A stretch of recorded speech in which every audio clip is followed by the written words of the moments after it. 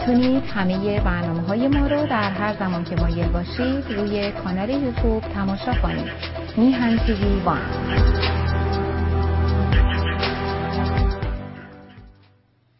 با درودی دوباره خدمت یکایک شما خوبان و نازنینان. سعید بهبانی هستم. در این روز سه‌شنبه 23 آبان ماه هست و 14 ماه نوامبر. داره یواش پایان سال 23 میرسه. خیلی با سرعت میگذره. این ایام اون عجب میگذرد و چه اتفاقاتی که ما دیدیم. یعنی من فکر نمی کنم هیچ دوره‌ای از تاریخ شاهد این همه تحولات بوده باشد و علاوه خصوص در این 60-70 سال گذشته. شما فکر کنید که مثلا از جنگ جهانی دوم و تحولاتی که بعد جنگ جهانی دوم، وضع قوانین حقوق بشری و اینکه نگاه‌ها اصلا تغییر کرد به ماجراها و تا امروز، تا این لحظه که با یک در حقیقت تروریسم دینی طرف شدیم. هیچ وقت دین این نقش رو بازی نکرده بود که در این 40-50 سال گذشته به وسیله خمینی خودش رو به منصه ظهور رسونده. نداشتیم. مثلا چه میدونم حسن صباح بوده، اونا هم یه سکتی بودن، اونا هم یه فرقه‌ای بودن، یه فعالیت‌هایی کردن، اما این نوع وحشیگری، این نوع رو نداشتیم. یه پدیده نوعه. به همین دلیل ما مسائلی رو دیدیم که گذشتگان این تجربه رو نکردن. ولی با سپاس از همه شما خوبان و نازنینان، شمایی که برنامه ها رو پیگیر هستید، از همه همراهی و همیاریتون تشکر میکنم. همطور که عرض کردم فکر میکنم مشکل اینترنت رو حل کردیم دیگه. شما با اون مسائل بافرینگ و اینا دیگه مواجه نخواهید شد. ولی بذار وقت رو ضایع نکنم. میدونم همه شما بیش از من منتظر هستید تا بریم خدمت جناب آقای دکتر محمود مسائلی تا آشنا بشیم با قوانین بین الملل، دستاندازها و در حقیقت مددرسانی های این نوع قوانین. اجازه بده از طرف خودم شما خوبان و علاقمندان عرض ادب و احترام کنم، سلام کنم به این نازنین و سپاسگزار از همه مهر و حضورش در برنامه. آقا سلام میکنم به شما. من عرض سلام و ادب و احترام دارم خدمت شما جناب بهبانی گرامی و همچنین همه بینندگان عزیزی که برنامه رو دنبال میکنن. ممنونم از شما.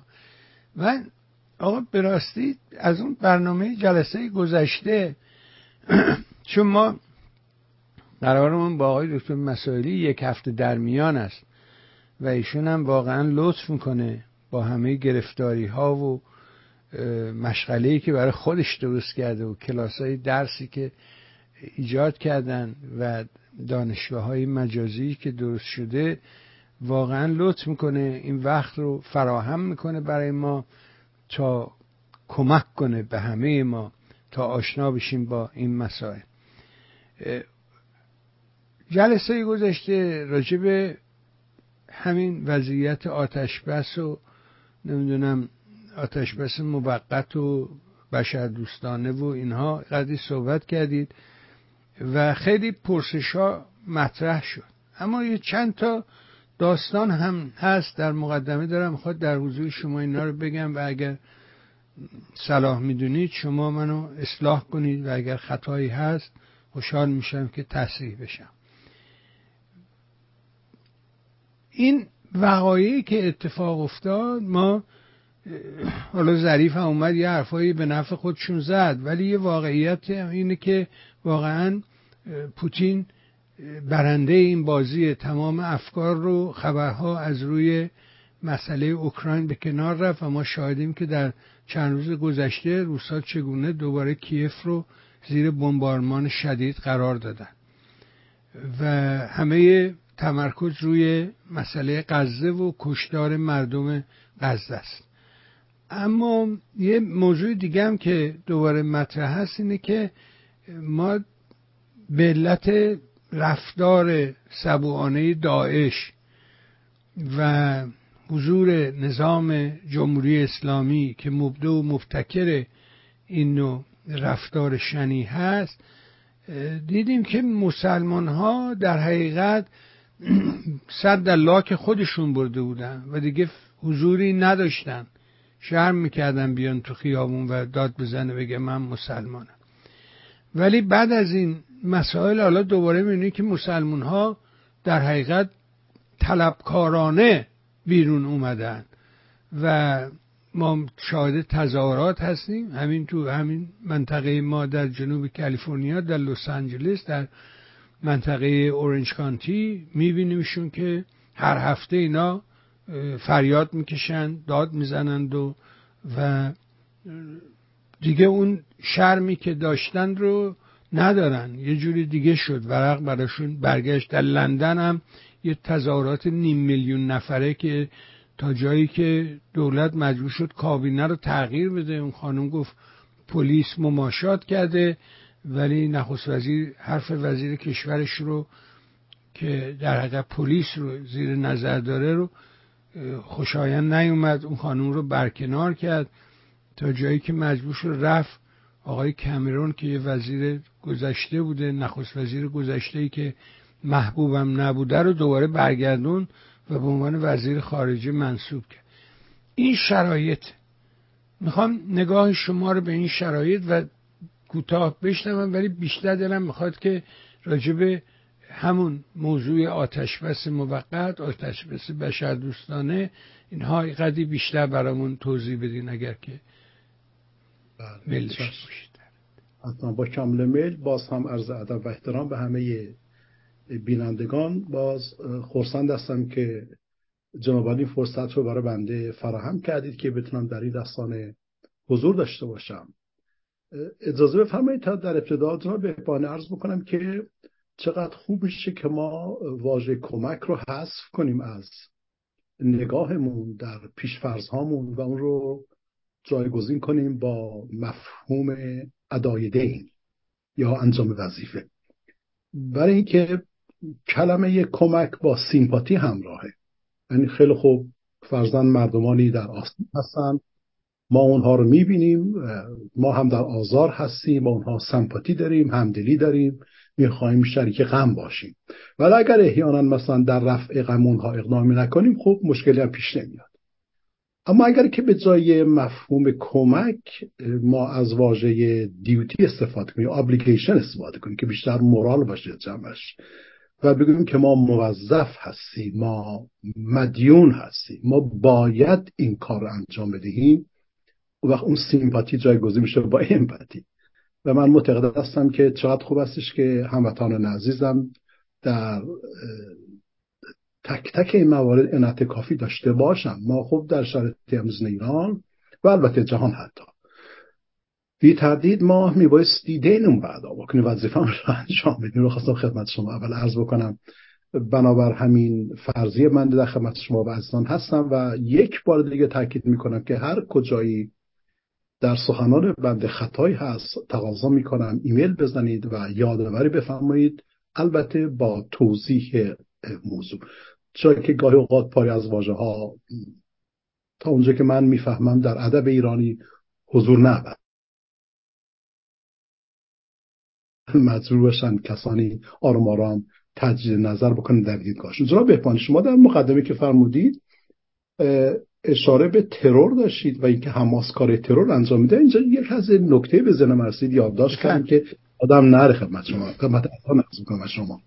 ببینید بحث ترور و تروریسم اینجا با ابعاد حقوقی که مرتبط هستند با گروه‌های تروریستی متفاوت هستش.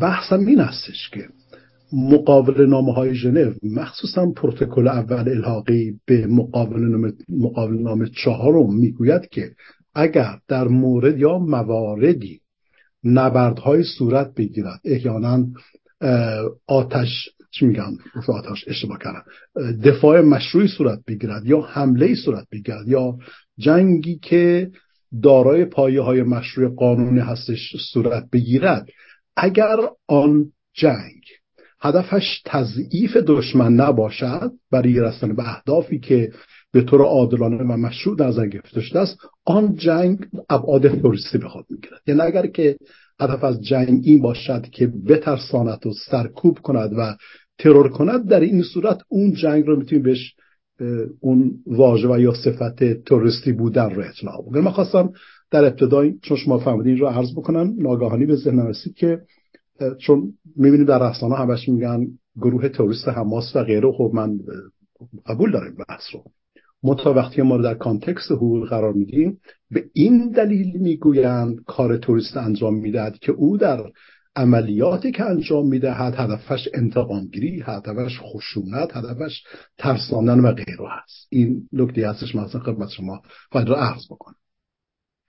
نه آقای ظریف و آقای ایروانی و امثال هم اینها هیچگاه در صحبتاشون مستند به قواعد حقوقی، قواعدی که مورد قبول هست در جامعه جهانی، اینها صحبت نمی کنن. بیشتر عوام فریبی هستش، رو هممون آگاه هستیم و نیازی نیستش که شاید هم خیلی زیاد بهش اشاره بکنیم. من نکته بزنم رسید خانم صبح وقتی که دیدم که آقای ظریف و یا دیگران در اون مجموعه میگویند که نه ایران در این واقع دست نداشته است و قص الهازا، فقط خدمت عزیزان یک ریفرنس خیلی کوتاه عرض بکنم. دوستان گرامی تایپ بکنید responsibility of states for internationally wrongful acts، سالش هم هست 2001 و حتما عنایت داشته باشید به ماده 16 و 17 آن سند حقوقی که من خدمتتون عرض کردم. ماده 16 و ماده 17 هر دو تأکید میکنن که اگر شما کمک برسانید، مساعدت نمایید، همکاری نمایید و غیره در وقایعی که اتفاق میافتد شامل جنگی که حماس بر علیه اسرائیل شروع کرد، شما مسئول هستید. پس کسانی مثل آقای ظریف و نمیدونم اخیراً دیدم که دیگرانی هم زیر اون عنوان اعلامیه 60 نفر و 80 نفر و غیره مباحثی رو شروع کردن، به نظر من اینها عوام فریبی است و چندان از پایه‌های قانونی برخوردار نیست. چون شما داشتین میفهمید من هم داشتم نوت میگرفتم تو نوتون یادداشت کردم که ساعت مقدمه عرض بکنم. یکی از مشکلات به نظر من در فاز قانونی این هستش که مرزها عجیب مغشوش شده. اصلا مرزهای اندیشه هستش، نه مرزهای فرضاً فیزیکی و جغرافیایی. ببینید وقتی که ما میگیم یک موضوع بشر دوستانه هست، مفهوم بشر دوستانه هیومانیتریان آنگونه که از زبان ما خارج می شود، حالت کامون سنس فهمیده می شود، با معناش در اون زمینه‌های علمی اینها ممکن است متفاوت باشه. ما بسیاری قشنگ بیایم تلاش بکنیم، حالا گفتم قشنگ من ناخودآگاه بیایم، یعنی به درستی سعی کنیم که این واژه‌ها رو بازشناسی کنیم در متن‌هایی که هستند. بحث حقوق بشر، بحث حقوق بشر دوستانه بین‌المللی، بحث حقوق کیفر بین‌المللی، اینها هر کدام حوزه‌های خاص خودشون رو دارن. اما چون اغلب رسانه‌ها و تقریبا همه تحلیلگرها، کسانی که میان در رسانه‌ها صحبت میکنن، تحلیل سیاسی میکنن، این مرزها رو رعایت نمیکنن، ذهن مردم در دنبال کردن حقایق دچار احیانا یک گمراهی های میشه. اینها رو مثلی حتما بهش عنایت داشته باشیم. خاصا فقط مقدماتی چون شما فهمیدید من یادداشت کردم اینجا توضیح بدم. اما در ارتباط با فرمایش شما جناب بهبانی عزیز و بینندگان محترم، یک نکته رو ناچار هستم من بیان بکنم. دوست محترمی با بنده تماس گرفتن و اون اعلامیه 60 نفر، اعلامیه 80 نفر و حتی صحبتایی که در رسانه شخص جناب عالی مطرح شده بود رو به بنده گفتم. دیدم که بله خب یک جریانی هست که اینها دارن تلاش میکنن، میگن که مثل حتما آتش بس صورت بگیره، حتما بایستی این جنگ متوقف بشه، دفاع از فلسطینی ها و غیره. و البته در کنار کارهاشون، در کنار صحبتشون بحث سر مار رو مطرح کرده بودن و یا بعضی ها به طور مستقیم به شخص آقای پهلوی یا شاهزاده پهلوی هم اشاره کرده بودن و موضوعات از این قبیل رو توضیح میدادن که یک مقداری حساسیت بنده را هم برانگیخت و سعی کنم اشاره کوتاهی به اون داشته باشم قبل از اینکه وارد بحث اصلی خودم بشم.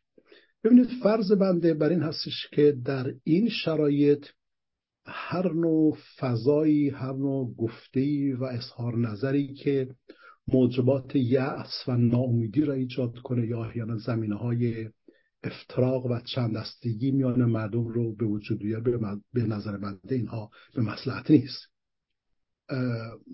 من بی تردید میپذیرم، خود بنده دیدم که در مواردی کسانی زیر عنوان پادشاهی خواهی کارهای بدی رو انجام دادن. خود بنده که از قربانیان همین موضوع بودم. در 2 جلسه حتی عرض بکنم که انسان‌های بسیار شریفی در اونجا حضور داشتن، حالا حتی من میتونم اسم هم بیارم، جناب آقای دکتر صدیقی، جناب دکتر بقایی گرامی، جناب دکتر حمیدی و چند نفر بودن. من چند نفر تو ذهنم اومد و بنده مطالب رو خدمت حضار عرض میکنم و اون دوستان گرامی هم بودن. بعضی من حمله کردن، حملات بسیار زشت که اصلا عرق شرم بر پیشانی آدم می نشینه. خب من پیش خودم میگفتم حالا من باید چیکار بکنم، تکلیف من چی میشه؟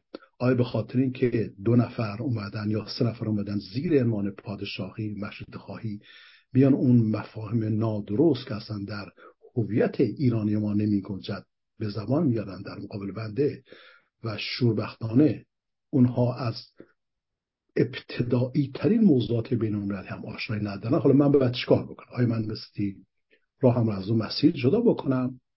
ولی بعد فکر کردم که نه، ما به هر حال بس بر اساس همان ادای دین عمل بکنیم. ببینید، اولین باری که من در جمع این دوستان حالا هواداران پادشاهی راه پیدا کردم، محبت کرده بودن، البته افراد بسیار با محترم و با شخصیتی هستن که اسم چند تاشون آوردم. همون روز اول خدمتتون عرض کردم در اولین جلسه که ببینید بنده بزرگ شده یک اسلام سنتی هستم، همه وجودم با روزه و دست و هیئت عبدالله عزیز شده بود، دست بزرگ شد با یک نگارش بسیار بسیار سنتی صفویی. خب بعدها به مرور فکر کردم بالاخره انسان تحول پیدا میکنه. انسان ممکن است زمان دچار خطاهایی باشد در اون فضایی که به دنیا آمده است و بزرگ شده است. آرام آرام فکر کردم تا اینکه امروز به این نتیجه رسیدم که انسان میتواند با خدا باشد، به خداوند، به مفهوم خداوندگاری فکر بکند، اما ضرورتا خودش رو اسیر دست این مذاهب نهادی نسازد.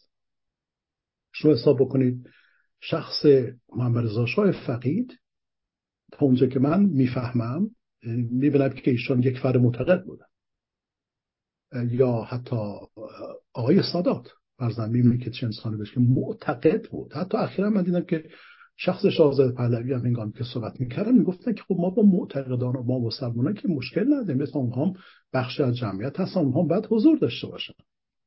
ولی خب یه عده‌ای به محض اینکه احیانا این زبان باز میشود میگوید که خیلی خوب ما دارای روحیات صوفیانه هستیم و آنچنان حمله میکنن و یک واژه‌های زشت به کار میبرن که مایه شرمندگی میشود. من تصورم بر این هستش که اونهایی هم که اخیراً اومدن و مواضعی رو دارن اتخاذ میکنن که به مصلحت مردم ایران نیست و با توسل به پیش‌فرض‌های نادرست خودشون میآیند فرضاً شخصای پهلوی رو میکوبند، حالا یا مستقیم یا غیر مستقیم، به باور بنده اینها خطا میکنن. اگر که ایشان رو شما بخواید از نگاهتون حذف بکنید، چه جایگزینی وجود دارد که مردم بتوانند حول محور اون جمع بشوند؟ من در جایی که بودم مشاورای ایشان بودن، خدمت همشون توضیح دادم، گفتم آقا بنده مطلوبم به لحاظ طور جمهوریت است، اما من به ایران بدهکارم، مدیون هستم. در آینده ایران از این که نظام جمهوریتی باشد یا نظام پادشاهی باشد، من دینم را باید ادا بکنم. برای من ایران مهم است، ما جنگ و جدال که نداریم. وقت من میبینم کسانی که واقعا اسیر شدن، به قول حافظ، چگونه طوف کنم در سرای عالم قدس که در سراچه ترکیب تخت بند تنم. اینها با پیش‌فرض‌هایی که در ذهنشون هست و دگم شده و اجازه اندیشیدن صحیح و انتخاب بهش به اونها نمیدهد، اینها میان به دنیا نگاه میکنن. حتی شما نت بفهمید که من به عنوان یک فرد سعی میکنم ناظر بی‌طرف عرض بکنم. من هرگز در سخنان شاهزاده پهلوی ندیدم که ایشان خواهان بمباران ایران باشند یا از تسلیحات هسته‌ای استفاده بشند و ایران نابود شد، از زیرساختارهای اون نابود شد و غیره.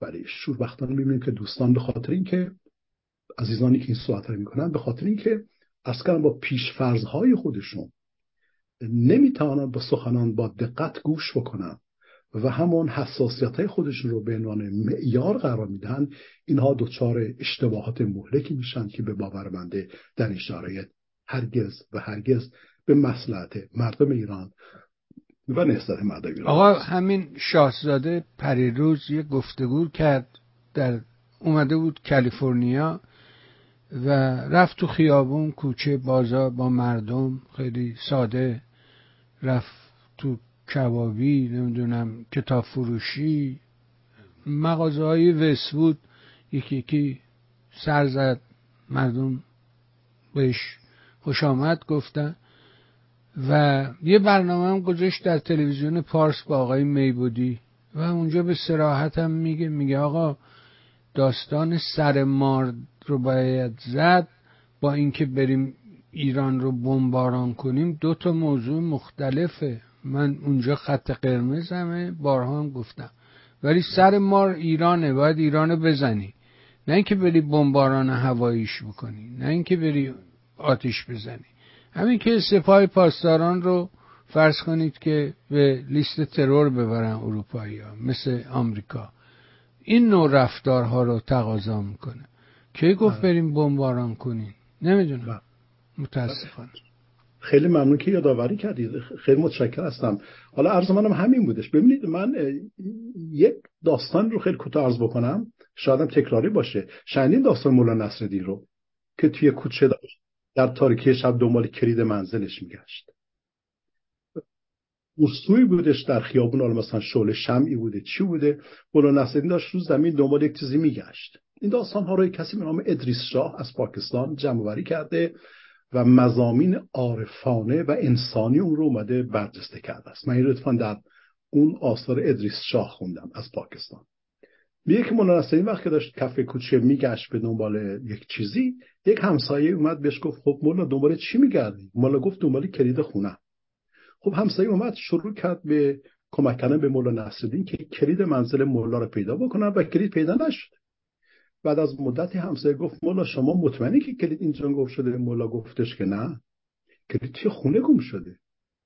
بعد اون فرد همسایه شروع کرد به مضحک کردن مولا. خب خونه توی کلید شما توی منزل گم شده، چرا اومدی تو کوچه داری دوبارش میگردی؟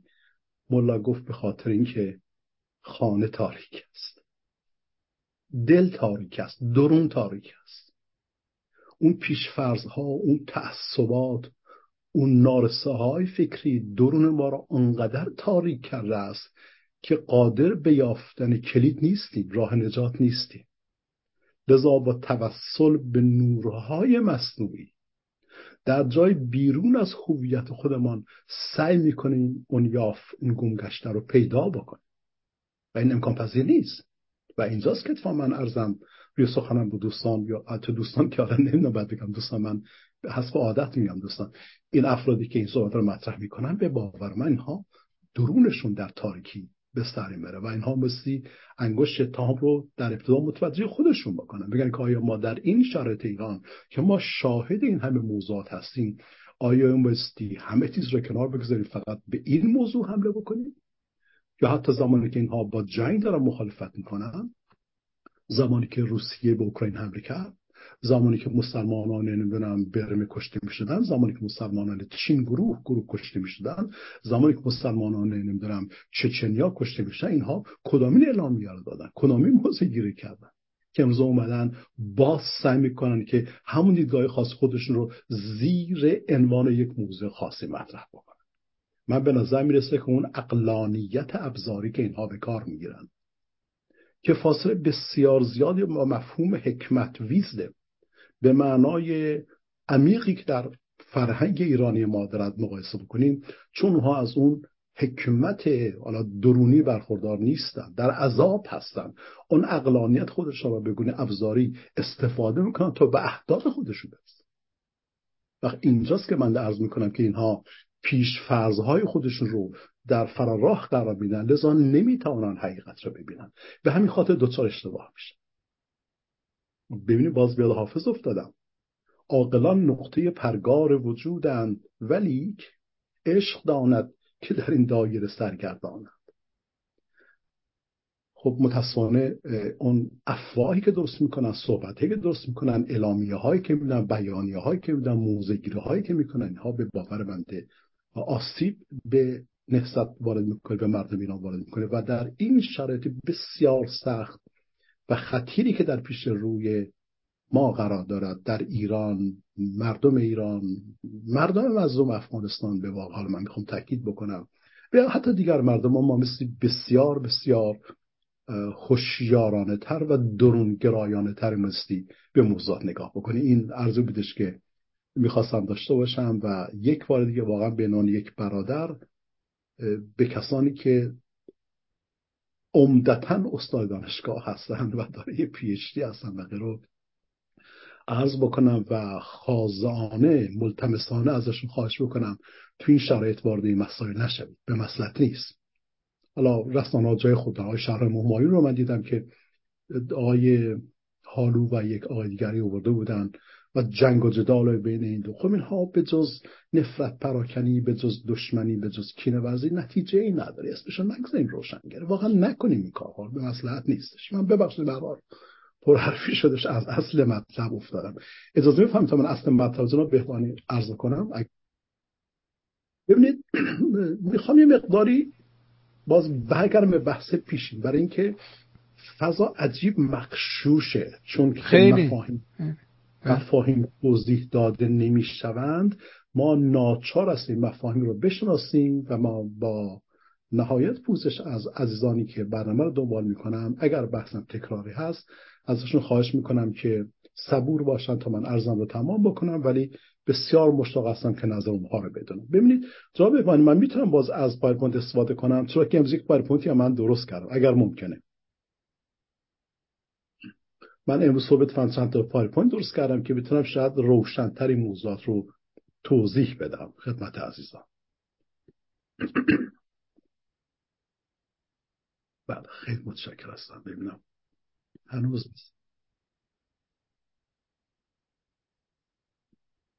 دقیقا هنوز نشدش. به هر حال اگر که نمیشه خب خود اذیت نکن.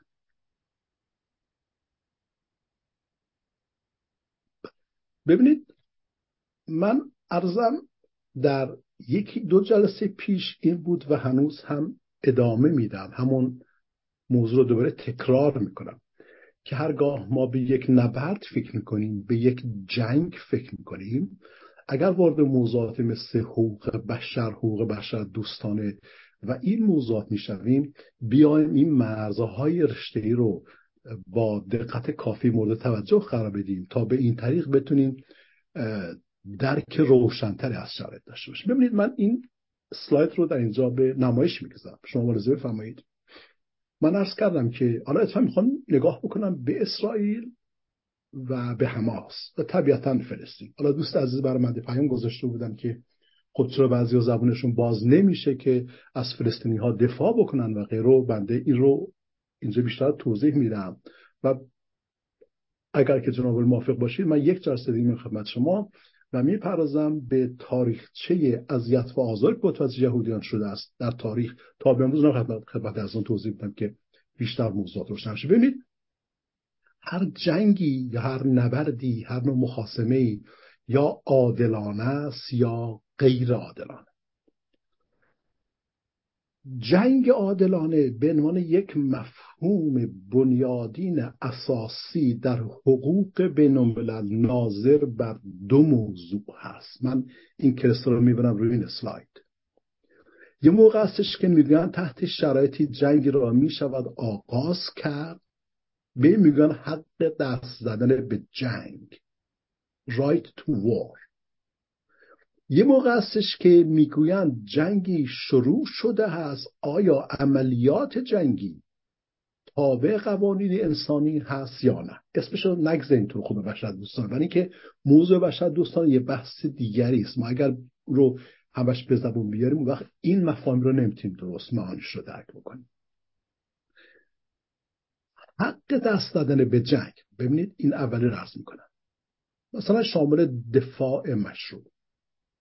این میگوید که اگر شما برخلاف قواعد پذیرفته شده بین المللی که در برگیرنده دفاع مشروع می باشد، اگر نبردی را بر علیه کشوری جایی آغاز بکنید، کار شما در برگیرنده جنایتی بین المللی است که به اون میگویند جنایت جنگ تجاوزکارانه، the aggressive war or the war of or the crime of aggression میتونم بهش بگم.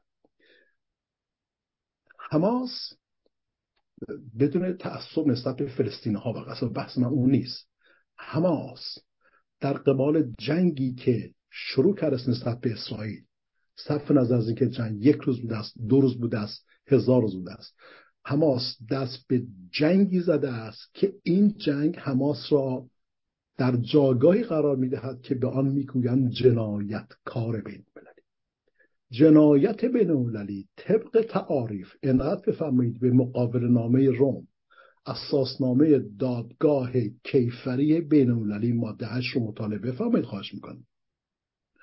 و آن تعاریف یا عناصر تشکیل دهنده کرایم آف اگریشن هم باز در همان دادگاه کیفری بین المللی نزدیک 600 صفحه میشه مطالعه کرد. عناصر تشکیل دهندش میگوید که جنایتی هنگامی ویژگی بین المللی پیدا میکند که آن جنایت اولا بلاز اخلاقی یک شاک بدهد به وجدان انسانی، یعنی کاری که حماس در اسرائیل کرد یک شاک بود به جامعه انسانی، یعنی هیچ انسانی نمیتواند آن را توجیه کند و بپذیرد. و به لحاظ حقوقی آن عملیات تجاوزکارانه‌ای که حماس شروع کرد برای اسرائیل ناقض ارزش‌هایی هست که برای جامعه بین‌المللی دارای اهمیت حیاتی و بنیادین میباشد. اینها عرضه بنده نیست، اینها از متن مقابله‌نامه روم بیرون میآید. من وظیفه‌م این هستش دوستان گرامی که اینجا خدمت شما قوانین رو توضیح بدهم که بگویم کجا نقاط قوت دارن و کجا نقاط ضعف دارن و قضاوت به عهده شما بگذاریم. یعنی بدونید که واقعا ما بخوایم با پیشفرض‌های آیینی، مسلکی یا بنابر احساسات صحبت بکنیم وقت ممکن است که دچار خطا بشیم. بنابراین در باب حق دست زدن به جنگ حداقل بر اساس ماده 8 اساسنامه دادگاه کیفری بین‌المللی حماس مرتکب یک نوع جنایت بین‌المللی شده است. یعنی چی؟ یعنی این که حتی اگر قربانی هم بگوید که خیلی خوب من از این گناه تو صرف نظر می کنم، جامعه بین‌المللی میگوید که چون این عمل جنایت نقض کننده ارزش‌های بین‌المللی بوده است، جنایتکار باید به سزای عملش برسه. البته اینها رو میشه خیلی مفصل باز کرد. در این حال عملیات جنگی هم که توسط حماس در اسرائیل صورت گرفت یا حتی الان در خود غزه داره صورت میگیرد، این عملیات مغایرت دارد با قوانین انسانی که بهش میگوین حقوق بشر دوستانه بین المللی. یعنی اینها اگر شما نگاه بکنید فرضاً به ماده 7 اساسنامه دادگاه کیفری بین المللی یا همون ماده 8 حتی قبل از متمم، اینها میگن که شما میخواید بجنگید، خیلی خوب بجنگید. حتی اگر جنگ شما جنگ تجاوزکارانه هم هستش و شما فکر میکنید درسته، خب برید بکنید. حالا مثالت من دارم از کنم این کار انجام بدم، اما عملیات جنگی مثل تابع قوانین باشه. اون قوانین چی هستن؟ تمام اون قوانین رو مقابله‌نامه‌های ژنو آمدن توضیح دادن که من در جلسه پیش بهشون پرداختم، اینجا هم دسته گلوخته بهشون اشاره میکنم. پس نگاه بکنیم از ابتدا میبایستی ذهنم رو درگیر در این مسئله بکنیم دوستان گرامی. فارغ از احساسات، فارغ از بغض در گلو، و گریه کردن برای مردم مظلوم و غیره، بیایم دقت داشته باشیم آنچه که حماس و حامیان آن انجام دادن در برگیرنده نوعی جنایت بین‌المللی است که بایستی به سزا اعمالشون برسن. مهم نیست آیا جنایت یک سول کشیده است یا 10 سول کشیده است. حالا بیام بگیم که خیلی خوب کشور طرف قربانی نسبت به این جنایت چیکار باید بکنه؟ اسرائیل هم میگن که ما داریم از خون دفاع میکنیم و این خودش مسئله دفاع که من در اینجا خدمتتون نشون میدم روی این اسلاید، خود این مسئله دفاع مشروع هم بسیار ذهن‌ها رو اومده به بیراهه کشانده است. ببین دوستان، دفاع وقتی میگن دفاع مشروع یا سلف دیفنس 2 تا بعد داره، 2 تا جنبه داره، 2 تا پایه داره. یکیش تعریف دفاع مشروع در ماده 51 منشور ملل متحد هست. میخوام من تاکید بکنم علت این که پایین درست کردم و یه نفر من گفتش با مردم بهت میخندن تو میرین کارا میکنی در تلویزیون، گفتم خب من وظیفه‌ام باید انجام بدم دیگه، من به هر حال کار خودم رو انجام بدم. بنابراین کوت میکنم، مطلب میارم که عزیزان بتونم مطالعه بفهمن تا در قضاوت هاشون بتونن درست تصمیم گیری کنن. ببینید یه موقع هستش که دفاع مشروع بر اساس ماده 51 منشور ملل متحد صورت میگیره. ماده 51 چی میگه؟ ماده 51 میگه که اگر کشور شما، سرزمین شما، تمامیت ارضی شما و استقلال سیاسی، یعنی 2 تا، ببینید هم تمامیت ارضی هم استقلال سیاسی شما اگر مورد تهاجم قرار بگیرد، حمله مستقیم نظامی، شما از خودتون دفاع بکنید مگر اینکه شورای امنیت اقداماتی رو فرمان بده. خب این یک تعریف کلاسیک از مفهوم حقوق بشر است که این مدت هاست کهنه شده، اعتبار خودش رو از دست داده است و عمده اذهانی که وجود دارد در امروز در رسانه ها، در کارهای تحلیلیان سیاسی هستش که این افراد، خانم ها و آقایان عزیز، هر دو خانم عزیز آقایان عزیز، فقط روی این فهم از ماده مشروع، از دفاع مشروع تکیه میکنند، در حالی که دفاع مشروع اشکال نوین‌تری هم دارد که من این 3 تا شکل از اشکال نوین دفاع مشروع توضیح دادم و عرض کردم قبلا هم گفته بودم که یک شکلی از دفاع مشروع هست که بهش میگن اینترسپتیو سلف دیفنس، یعنی کشوری که مورد حمله قرار گرفته است از خود دفاع میکند برای اینکه یک حائل ایجاد کند میان اون متجاوز و مردمی که مورد حمله قرار گرفتن. پس این دفاعی که امروزه اسرائیل دارد انجام میده زیر این عنوان قابل تعریف و توضیح هست، من نه زیر عنوان ماده 50 که منشور ملل متحد. خواستم این رو فقط من خیلی کوتاه توضیح بدم. جواب بفرمایید، فرمایش هست شما اگر که چیز هست بفرمایید وگرنه که من ادامه بدم. ببینید پس من میام باز تأکید میکنم، میام اینجا میگم که حماس مرتکب 2 نوع جنایت شده است، 2 نوع جنایت. حتی کمی اینجا موضوع رو بیان روش بیشتر تأکید بکنم. به دلیل نقض قوانینی که ناظر بر عملیات جنگی هست، یعنی کشتن کودکان، هاستیج گرفتن، نمیدونم شکم پاره کردن یک خانم باردار یا اون جوانهایی که در اون فستیوال موسیقی شرکت کردن کشتن، اینها باعث می شود تا دامنه مسئولیت حاصل از جنایت از حقوق بشر دوستانه بین المللی تمایل پیدا بکند یا سوق داده بشد به طرف حقوق کیفری بین المللی. یعنی اینجا دیگه ما نمیتونیم از مفاهیمی مثل انسانیت و بشریت و غیره استفاده کنیم تا موضوع رو توجیه بکنیم یا جلوش رو بگیریم یا حالا هر هدف دیگری دنبال بکنیم. پس اون چیزی که حماس انجام داده است این به اصطلاح یک بحث کیفری هستش که خود مسی در صلاحیت نهادهای بین‌المللی قرار بگیره. من این رو خدمت شما عرض کرده بودم. حالا میخوام باز یه بار دیگه تاکید روی این موضوع هم داشته باشم، بگم که دوستان مقابله نامه‌های ژنو، مقابله مخصوصاً 3 و 4 و به ویژه پروتکل‌های الحاقی به مقابله نامه 4 ژنو و مخصوصاً پروتکل اول اون مقابله نامه یک چیزهایی رو برای ما باز میکنه، یک افق‌هایی برای ما باز میکنه تا ما بتونیم یک کمی بیشتر موضوع رو توضیح بدیم. ببینید در هدایت عملیات جنگی یک اصلی هست به نام The Principle of Distinction. یعنی چی؟ یعنی این که اونهایی که در جنگ در مقابل هم یه قرار گرفتن، از این کسی که یا اون کشوری که گروهی که جنگ را آغاز کرده است یا گروهی که دارد دفاع اینترسپتیو انجام میده، اینها میبایستی در عملیات جنگی خودشون یا حتی در سلف دیفنس میبایستی وجه تفکیک قائل بشن میان مردم بیگناه، حالا به تعبیر سیویلیانز، مردم غیر نظامی و مردم نظامی. این یک اصل است، یک اصل مطلق حقوقی است که مورد تأیید جامعه بین‌المللی قرار گرفته. منتها این مشکل پیدا میشه. خب اسرائیل داره خودش دفاع مشروع انجام میده، ولی در حین دفاع مشروع مردمان بیگناهی دارن کشته میشن. حالا باید چیکار کرد؟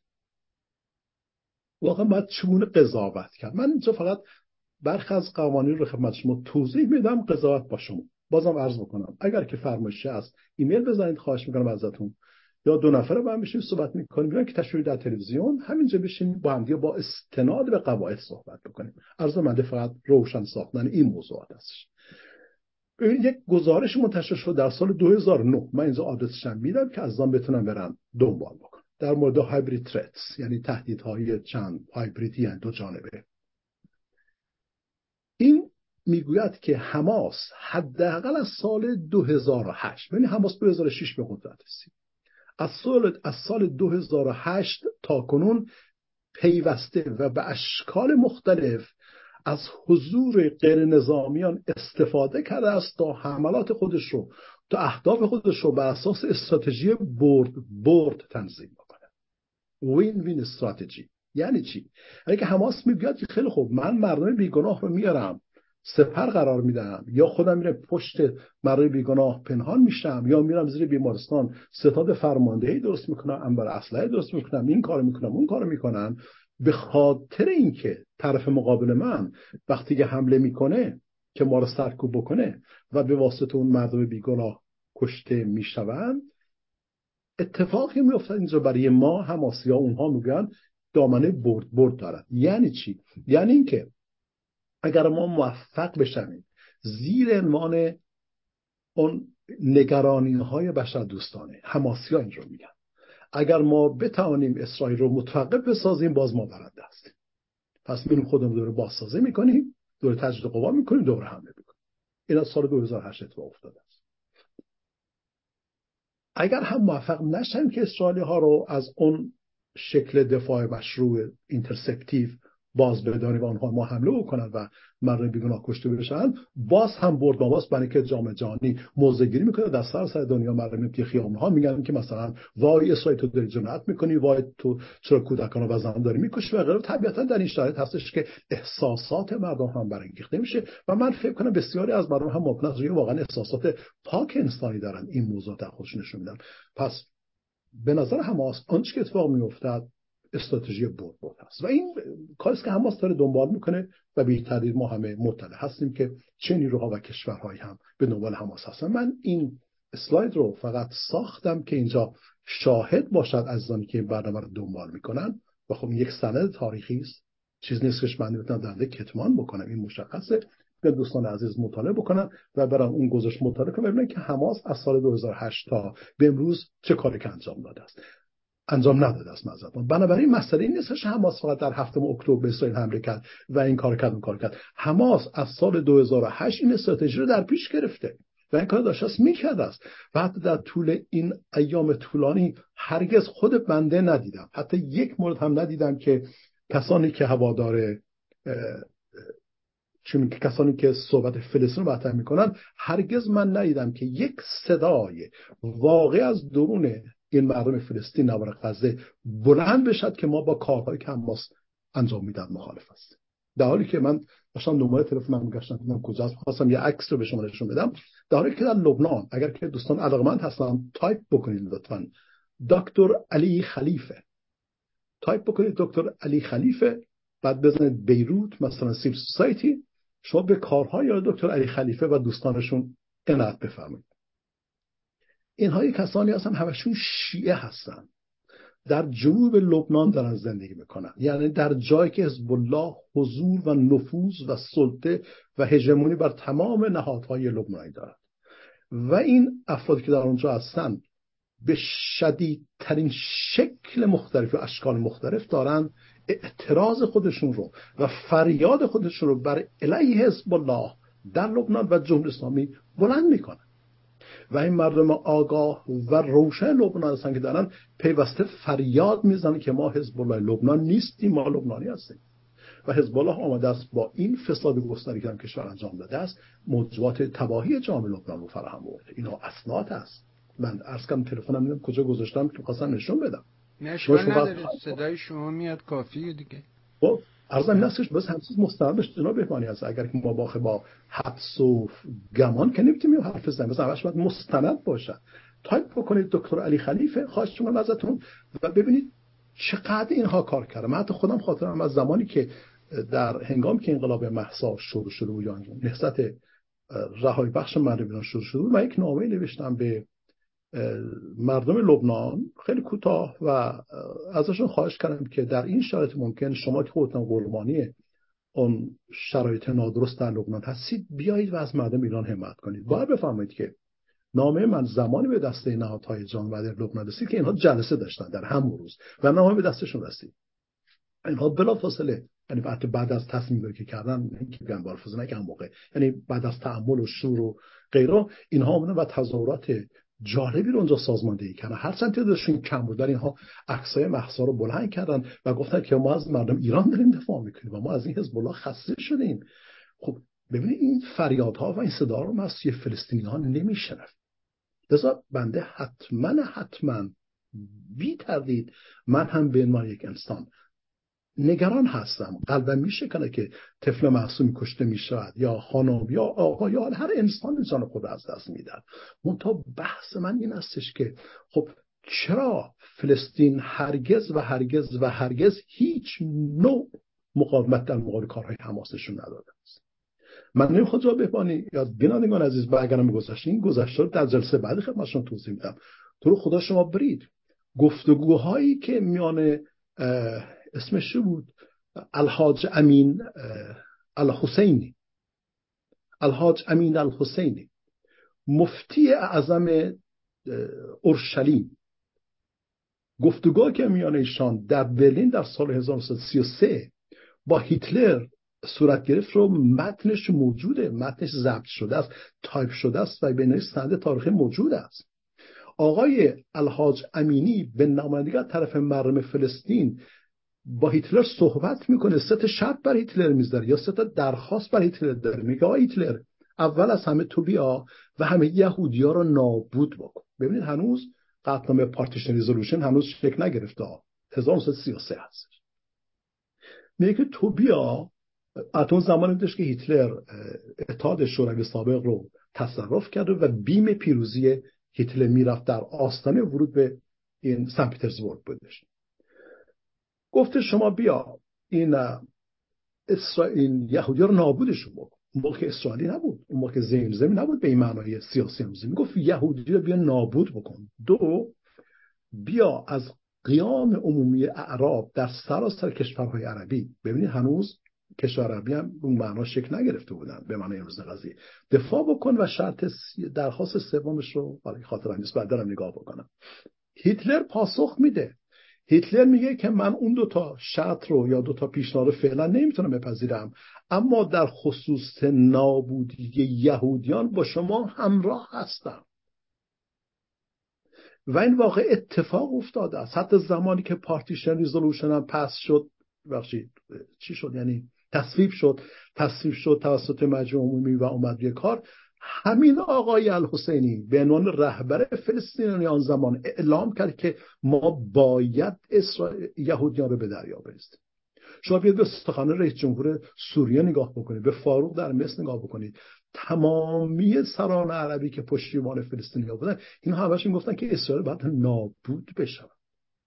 خب حالا من میام این پیش زمینه ها رو میگیرم، البته باز در جلسه بعدی بیشتر در این حوزه بحث صحبت کنم، اینها رو میگیرم و میام تو متن امروزی قرار میدم و میگم که عزیزان کاری که حماس داره انجام میده این برخواسته از یک حرکت یک روزه نیست. این مظلوم نمایی چیز نیستش امروز اتفاق افتاده باشه. این ریشه های پیشین هستن در متن و بطن نگرش حماس، به عنوان یک تفکر، به عنوان یک بهش میگن اصطلاحاً سیچویشن، یک سوشال کاندیشن.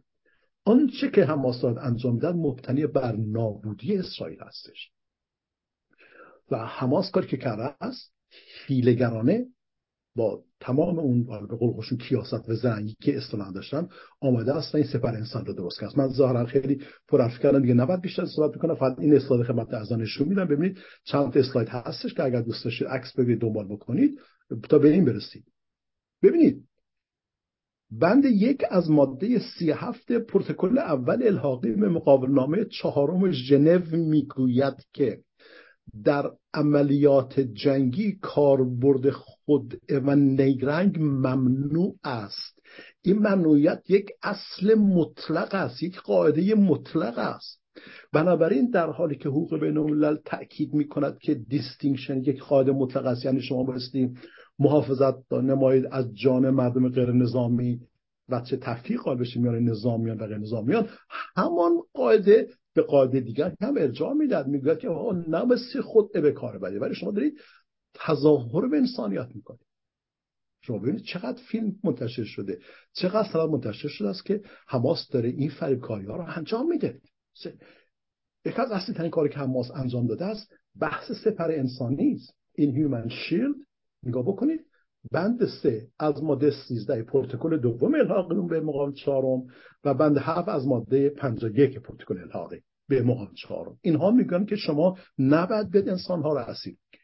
البته دوستان گرامی، من به عنوان نارسایی حقوق بین الملل خدمتتون عرض بکنم که بنده ندیدم، در جایی خیلی تلاش کردم که پیدا بکنم چیز رو، ولی پیدا نکردم.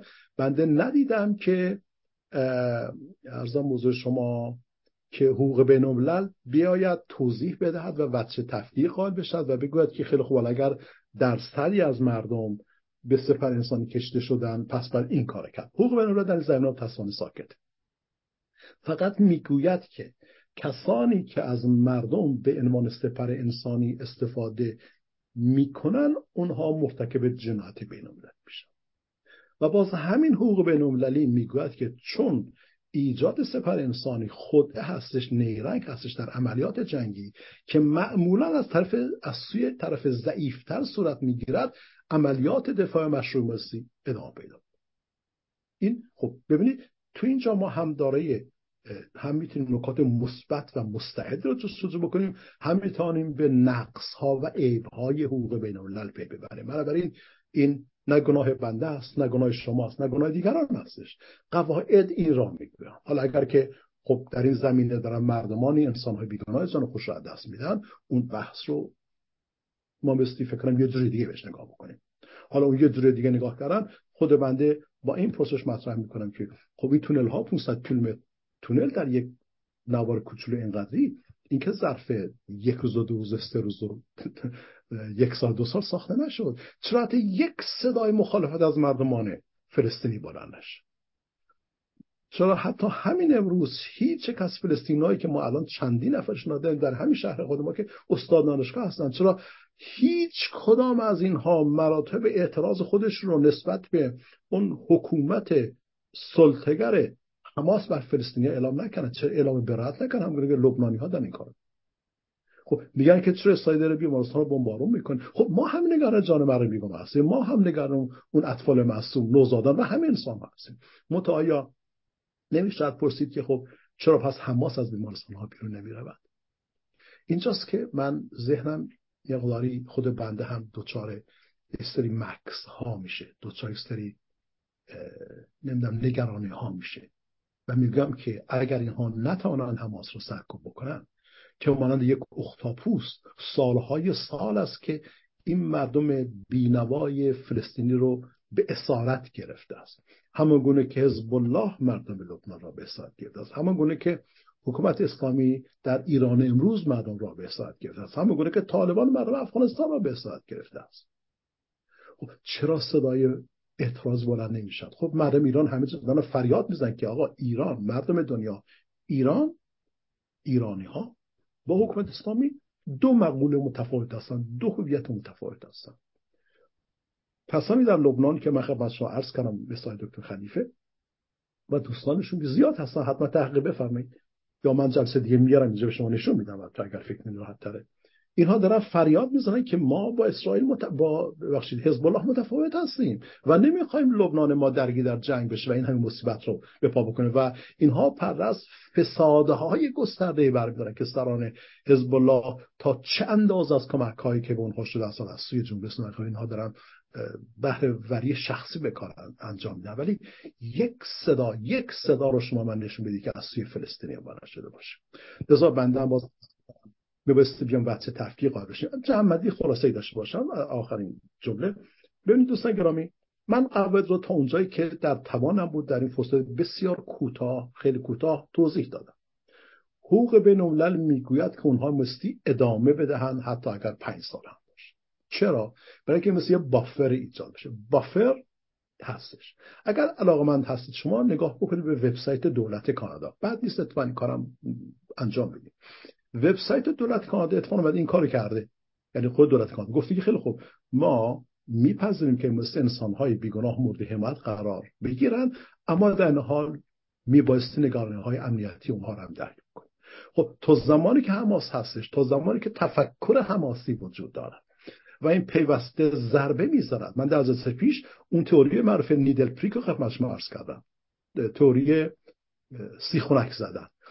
حماس برای خدا بازسازی بکنه، دور چند تا موشک بزنه، چند تا راکت بزنه، چند تا فلان بکنه، به ما کنه برگرده در سرجای خودش و باز ما بیام اینجا فریاد بلند کنیم که وای مردم فلسطین کشته شدن پس بیام آتش بس. من قراره ما این واقعا قضاوت رو میذارم به عزیزان. شما محبت کنید بنده راهنمایی کنید. آقای بهبانی خیلی ببخشید من زیاد صحبت کردم. دوستان خیلی هم خوب بود. اتفاقا نگاه کردم تو این فاصله دیدم که کیهان لندن یک گزارشی رو راجع به همین آقای دکتر علی خلیفه به همت شما، البته آقای دکتر مسائلی، منتشر کرده تحت عنوان همایش دانشگاه بیروت درباره ابعاد سیاسی مذهبی جنبش انقلابی مردم ایران برای آزادی و نشون میده که نکته بسیار بسیار خوبی رو امروز شما اشاره کردید تحت عنوان این که بسیار خوب هرچی شما میگین درست، اما چرا ما حتی در بیرون از مرزهای فلسطین غزه یک صدا از فلسطینیان درباره نقد حماس نمیشنویم؟ در مورد فتح وجود داره ها، به فتح به خاطر اینکه جمهوری اسلامی پشتشه اونجا نقد فتح هست، اعتراض به فتح هست، ولی دسته این چند سال 17 سال میشه دیگه 17-18 سالی که اینا اونجا هستن شما یه نقدی به حماس نمیبینی از خود فلسطینیا عرض میکنم در مورد جنبش حماس، ولی تا دلت بخواد در مورد فتح، در مورد عرفات، در مورد محمود عباس، ابو مازن یا محمود عباس اینا شما میبینی.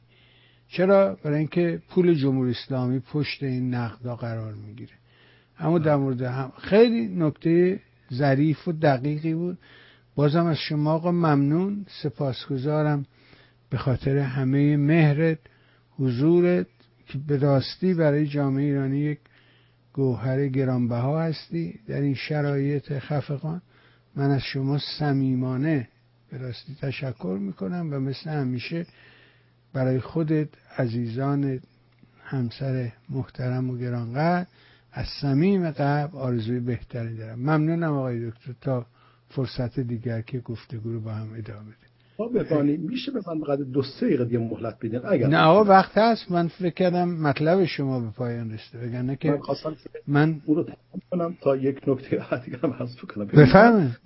اصلا این هستش که تحلیل، ببینید موضوعاتی که ما انجام بدیم موضوع تحلیل خبر نیست، تفسیر خبر نیست. ابدا. جناب چند بار فرمودید گفتم آقا من این کارو بلد نیستم. نه اینکه بلد نباشم، اتفاقا من یک زمانی بنابر کنجکاوی رفتم یه پی اچ دی دیگری دنبال کردم، دوم در پولیتیکال فلسفی، که بتونم بفهمم یعنی چی دنیا چی بوده است. اما اگه بخوام در موضوعات مختلف بشم وقت ذهنم پراکنده میشه، واسه موضوع خاص متمرکز باشم. به همین خاطر سعی میکنم که احتراز بجویم از اون مواردی که اگر بخوام واردش شدم مستلزم کلی مطالعه است. ولی عرض بنده این هستش، یا فرض بنده این هستش، که عزیزان و دوستان محترمی که بی تردید با خلوص نیت و با عشق به ایران و مردم میان در رسانه ها صحبت میکنم، من بسیار اپتیمیستیک هستم. یعنی معتقد هستم که اینها، حالا شاید هم یه دیگه مرا سرزنش کنن که چرا این حرف داریم میزنیم،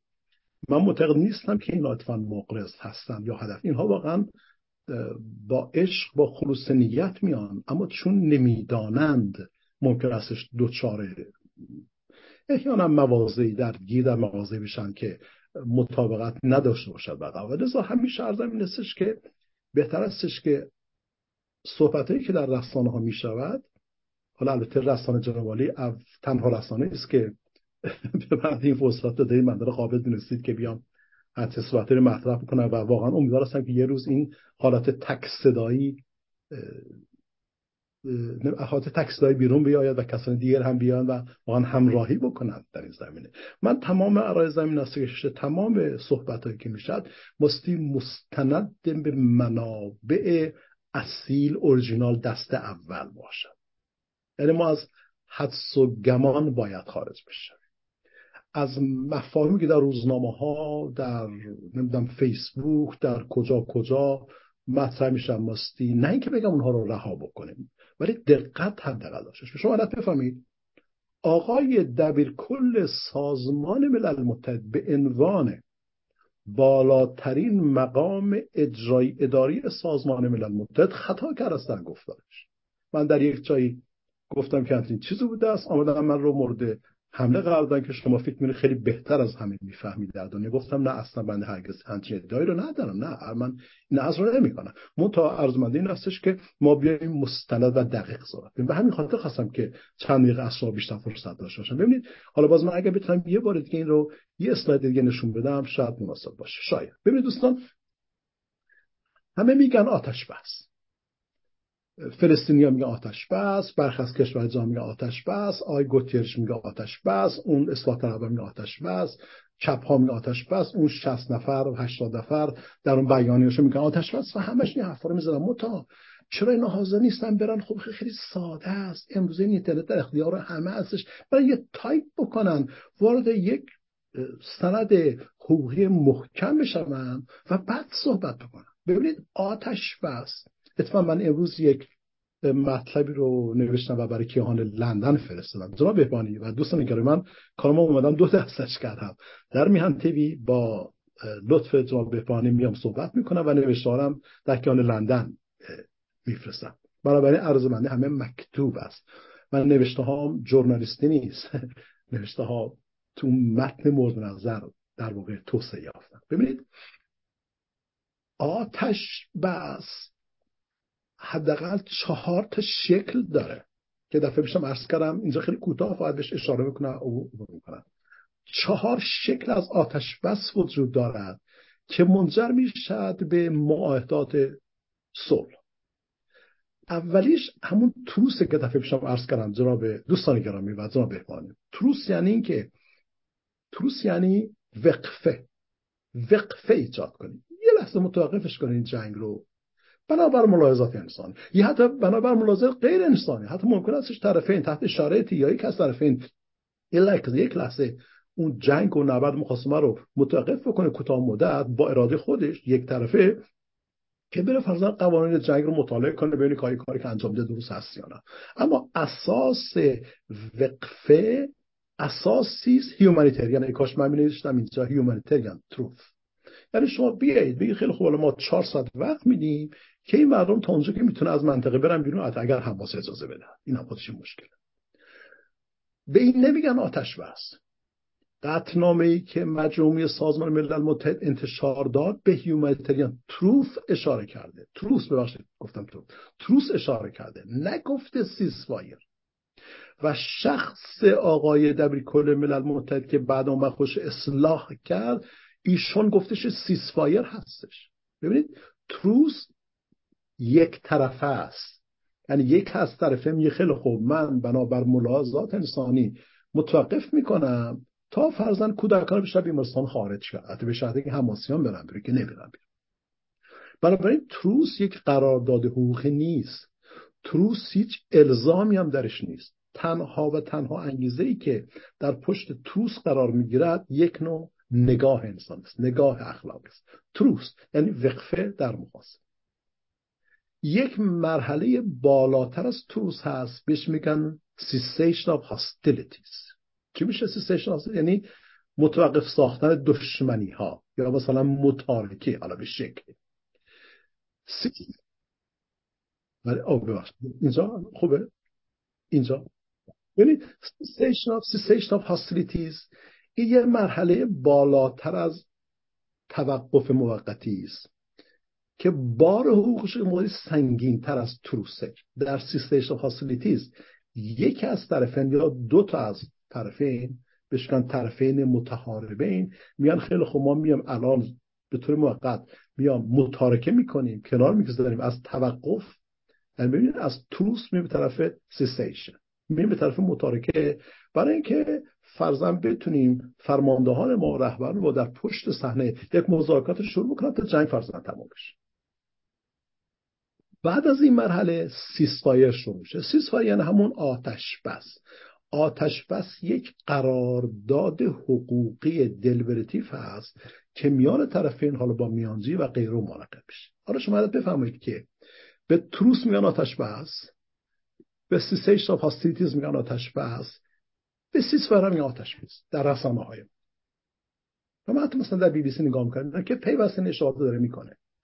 از آن هم که در رسانه صحبت میکنم، حالا بازم عرض کنم در رسانه جناب عالی اینها با خلوص نیت، با عشق، با یک ندای انسانی میان صحبت کنن. منتها اینها وقتی که میگن آتش بس عنایت ندارن که خیلی خوب، اینا هر کدام یک معنا دارد، هر کدام یک کاربرد داره و هر کدام یک چی میگن الزامات خاص رو، ایمپلیکیشن های خاص رو از خود با خود هم میکند و صادر میکند.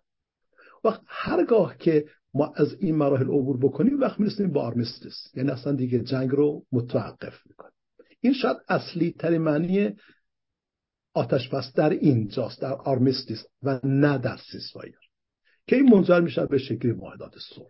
حالا وقتی که ما میایم به موضوع اسرائیل و فلسطینیان نگاه میکنیم و کانسرن ها رو میبینیم، نگرانی ها، اضطراب ها و همه اینها رو بهش نگاه میکنیم و همه میگن آتش بس آتش بس آتش بس، به این تفاوت هایی که میانه این مفاهیم وجود دارد بی‌اعتنا اصلا، لذا این باعث میشه که مقدار بیشتر ذهن ها مخدوش بشه و احیانا به گمراهی کشیده بشه. من در خدمت شماست.